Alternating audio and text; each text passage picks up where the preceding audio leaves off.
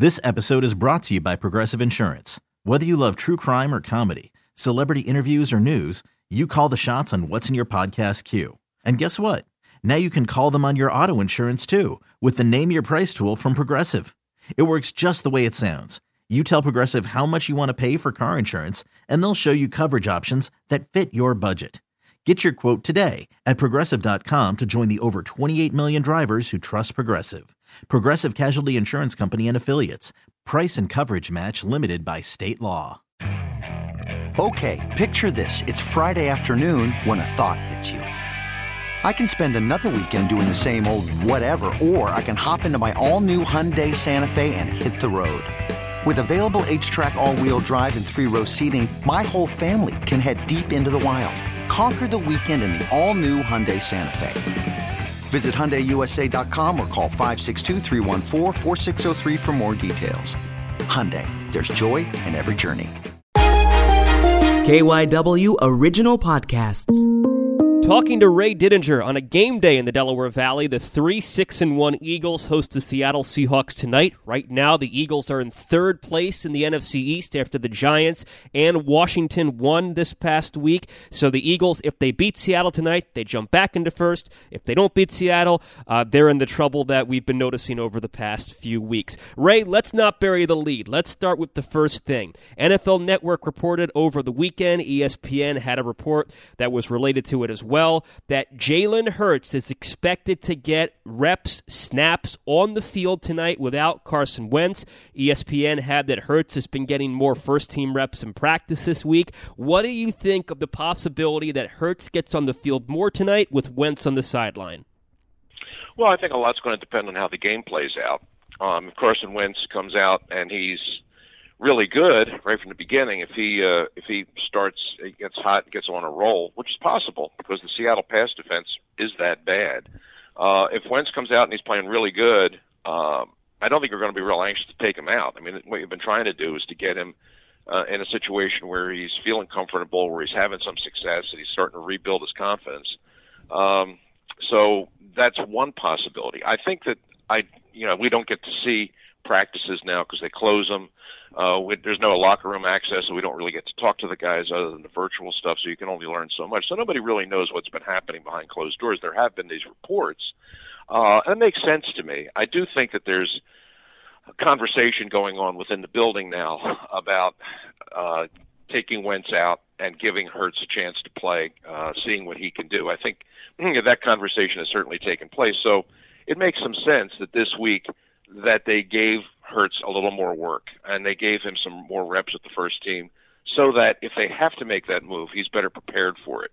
But I don't think there's any plan right now as far as exactly when he's going to be in the game and how much he's going to play in the game tonight. I think the course of the game will dictate that. If Seattle wins the game, if Seattle comes out and they play well and Russell Wilson gives them a lead and they're into the second half and, they're 10 points up or something like that, I could see them making a change at that point. But I think initially they're going to start with Carson Wentz, and they're going to see how he goes, and then how much or how little we see of Jalen Hurts will probably be dictated by that. Let's just say it's a situation, because you're right, we really don't know how it's going to go.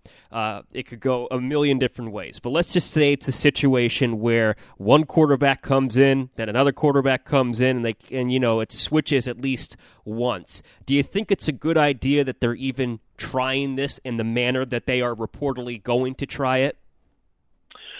Well, we could go back and have the whole discussion that we had after the draft about how smart they were to even draft Jalen Hurts in the first place. Because a lot of the stuff that has kind of unfolded since then, you trace it all back to that, and how much impact that had on Carson Wentz in the season he's had to this point. I mean, it really is a case of dominoes falling, and they started falling then. But I think that Doug Peterson is in a tough place right now. I mean, they really want to get Carson Wentz straightened out. I mean, he is the guy they've invested in. He is their franchise guy.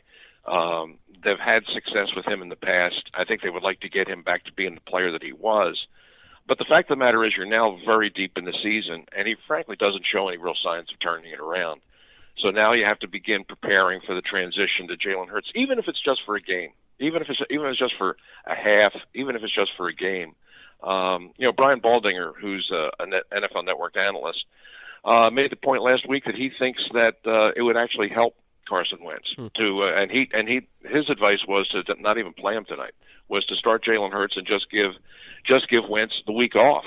Just give him some time to sit back, catch his breath, maybe watch the game from the sidelines, and maybe come back in a week or so and just be more refocused. I don't know. I mean, I think I base a lot on the opponent. And to me, the Seattle Seahawks are a team that have so many problems on defense, especially in their defensive secondary. I mean, my goodness, you look at the success that other quarterbacks have had throwing the ball against Seattle.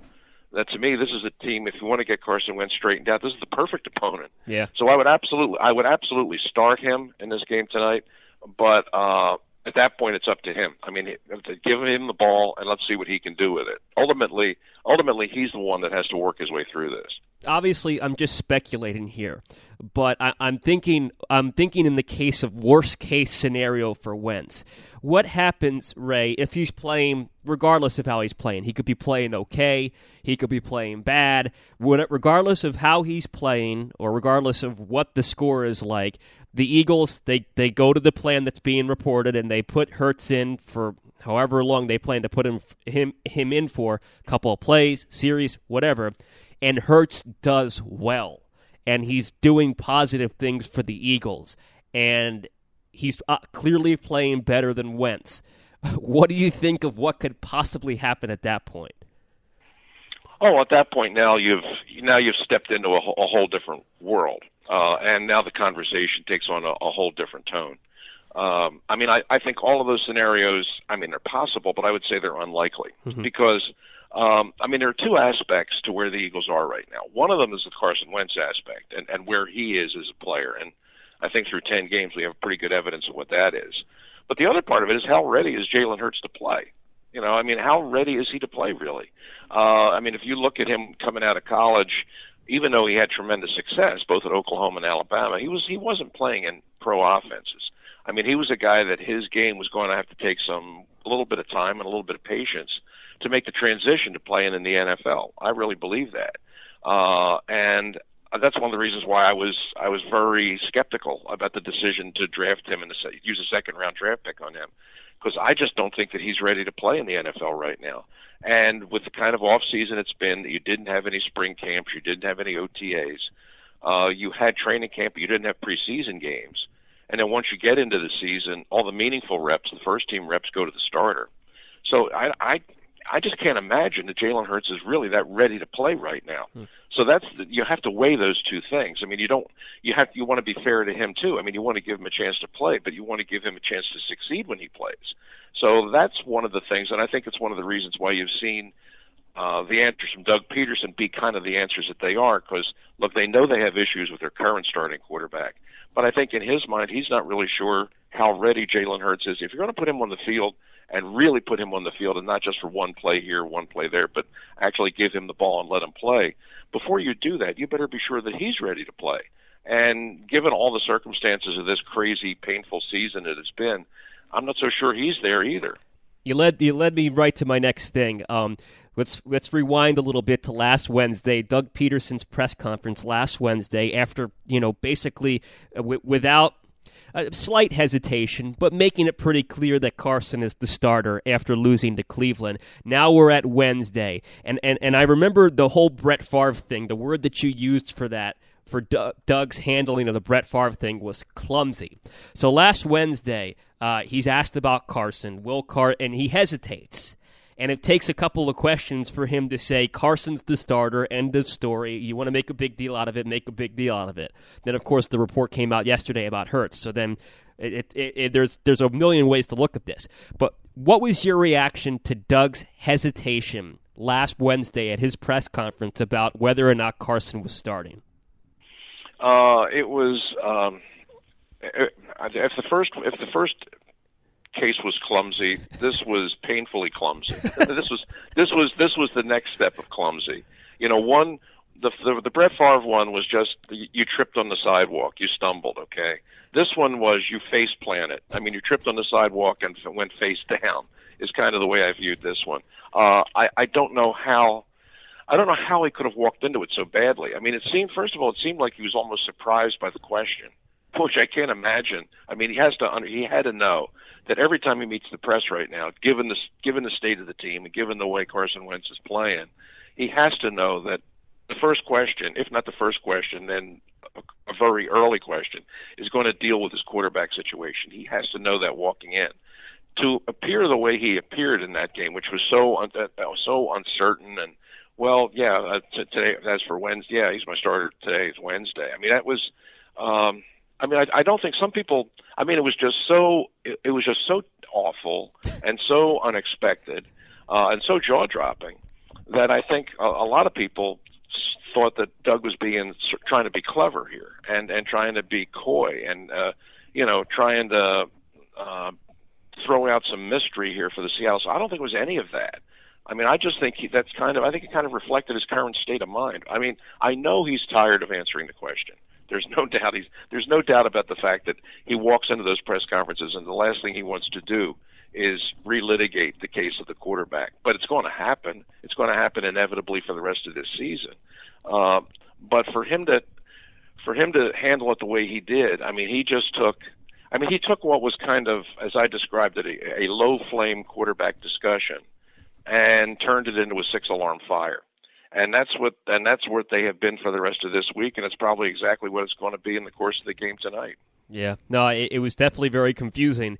But I guess when we saw what happened yesterday, while it was confusing, I can see how the dots may be connected a little bit. Over the weekend, Ray, Jeff McLane of the Inquirer had a piece about Jeffrey Lurie's frustration. He mentioned how Lurie was not at the game against Cleveland. An Eagles spokesperson told the Inquirer it was because he was being cautious before visiting his mother for Thanksgiving.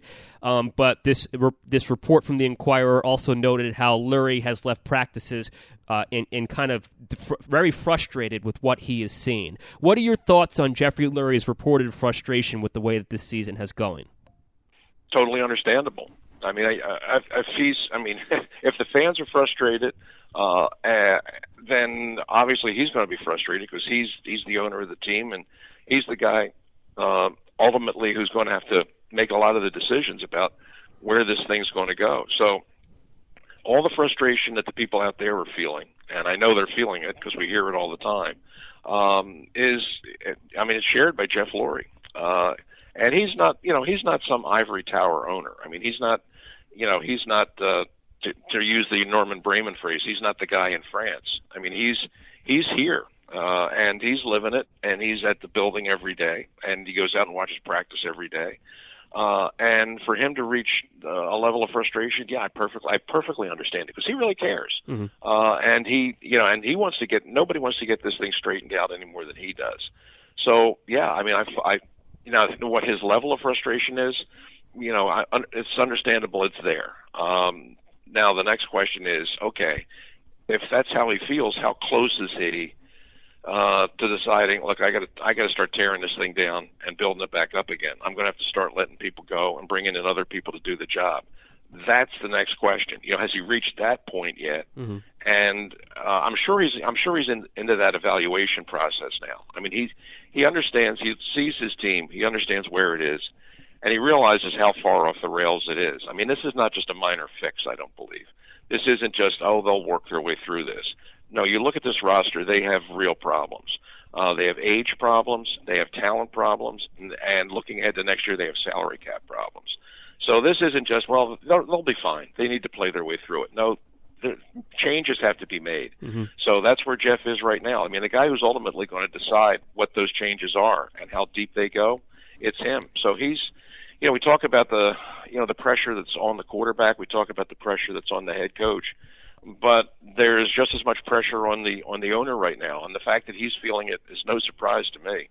So one last thing before getting into tonight's matchup. What do you think is better for the Eagles then? For them to somehow make the playoffs as the winner of this historically bad NFC East, get a playoff game, and then probably lose in the first round? Is it better for them to do that, or is it better for them to miss the playoffs, get a really high draft pick, and have significant organizational changes? Well, I think that the significant organizational changes are going to happen regardless. I mean, if they do somehow right the ship even a little bit, and manage to win this division, which, given the state of the division, is still possible, I suppose. I will, given the choice, I will always say you're better going to the playoffs than not. You know, you get in the playoffs and who knows? I mean, I know looking at the current state of the team, it's unlikely that they could get in there and actually win a game, but you never know. So if your question is, would you rather be in or out? I'll rather be in. Mm-hmm. But I don't think it's at the expense of saying, I don't expect, let's put it this way. Even if that happens, and I think the possibility is remote, but even if that happens, I don't think Jeff Lurie right now is going to look at the situation and say, hey, you know what? Hey, we made the playoffs 4 years in a row. That's pretty good. You know, we're doing okay. Let's just keep rolling on with what we got right now. No, I think he is not that naive that he's going to look at this and say, I think we're fine if they get in the playoffs. Mm-hmm. I think he's at the point now where he knows that changes have to be made, playoffs or no playoffs. What's the key matchup tonight, Eagles-Seahawks? Well, I guess the key one, you know, right where our conversation started, it's the quarterback play and what your plans are at quarterback, because you're facing an opponent, the Seattle Seahawks. Look, they're 7-3, and they're probably headed for the postseason. I mean, seems like they're always there, and it seems like they've always been there as long as they've had Russell Wilson. I mean, they're a good team, and they've got it figured out. They know what they want to be, at least on that side of the ball. But they have major problems on the defensive side, major problems. I mean, they're the lowest rated pass defense in all of football. I mean, if you look at the numbers of their defense, especially against the pass, I mean, they're not just bad. I mean, they're colossally bad. Look at some of the games that some quarterbacks have had against them this year. 2 quarterbacks have thrown for over 400 yards. You got 5 quarterbacks have thrown for over 300 yards. I mean, even mediocre quarterbacks are having big days against the Seattle defense. I mean, this is by no means, this bears no resemblance to the Legion of Boom secondary that won a Super Bowl for Seattle not that many years ago. I mean, those guys are gone, and the guys that got back there now are really, really having their problems. So that's the big one. I mean, Carson Wentz, as much as he's struggling, is right now going up against a defense that's bad enough that he could have some success tonight. And if the idea is to try and get Carson Wentz back on track, the first thing you have to do is you have to start rebuilding his confidence and get him feeling good about himself again. And tonight he's facing a secondary that's very capable of being that. So that's what I'm looking for. I'm looking for how Carson Wentz comes out and plays, and can he actually generate some offense and have some success and move the ball up and down the field and get this offense back on track, because they're playing against a defense that might just allow them to do that. Well, in terms of predictions, Ray, you know, despite the fact that they're playing a Seattle defense that gives up a lot of points and has struggled mightily against the pass this year, I find it really, really hard to foresee the Eagles scoring a lot of points with the way that they've been playing. Even though this is the game where you think, oh, Carson, if he's going to turn it around, it's going to be against these guys, or it's not going to be at all. I just really, regardless of who's at quarterback, considering everything that's going on with the Eagles, from the 10th iteration to the offensive line, to the inexperience they have at the playmaking positions, the skill positions, I just find it hard to believe they're going to score a lot of points. In fact, the amount of points I have them scoring may even be generous. So I think that the thing, you know, last week I said that they were going to lose, but they were going to at least give some fight. They did give some fight. I think the fight's still going to be there. I just think that now you're going to start to see the decline in terms of the talent of this team really start to show over the next 4 or 5 weeks, however many left in this regular season. So I think Seattle leaves Lincoln Financial Field tonight with a 30-20 win, and the things and everything with the Eagles is really going to start to take a downturn towards the end of the season, January 3rd. What's your prediction and final score? We're actually pretty close. I said Seattle 28, Eagles 20, and I think that's kind of the way it's going to work out. Seattle has. They started this year red hot. I mean, through 5 weeks they were really good. I mean, the defense was what the defense is. I mean, they're just not very good on that side of the ball. But their offense was really cooking early this season. Russell Wilson was off to an MVP kind of start, but they've hit a rough patch here over these last few weeks. And, you look right now, I mean, Russell Wilson's thrown 10 interceptions. And we talk about the sacks that Carson Wentz has taken. I mean, he leads the league in sacks, but Russell Wilson is second. I mean, he's gotten 33 sacks. Not all him. I mean, his offensive line's not that good, and they've had their running backs have been hurt, so they haven't had much of a running game. So they've been throwing it, which has led to some problems. But, I mean, top to bottom, they're just a better team than the Eagles right now. And they certainly have a lot more to play for because at 7-3, they're gearing up for a run at the playoffs. And, you know, even a casual Eagle fan knows that the Seattle Seahawks have really owned the Eagles in this Russell Wilson era. I mean, they've beaten them 6 in a row. I don't see that changing tonight. I'm going to say Seattle 28, Eagles 20. Ray has Seattle 28, Eagles 20. All right, Ray, I really appreciate the time. We will break it down tomorrow morning. Okay, I look forward to talking to you, David. You too, Ray. Take care. Hall of Famer Ray Didinger of 94 WIP. This episode is brought to you by Progressive Insurance. Whether you love true crime or comedy, celebrity interviews or news, you call the shots on what's in your podcast queue. And guess what?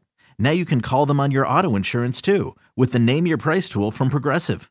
It works just the way it sounds. You tell Progressive how much you want to pay for car insurance, and they'll show you coverage options that fit your budget. Get your quote today at Progressive.com to join the over 28 million drivers who trust Progressive. Progressive Casualty Insurance Company and Affiliates. Price and coverage match limited by state law. Okay, picture this.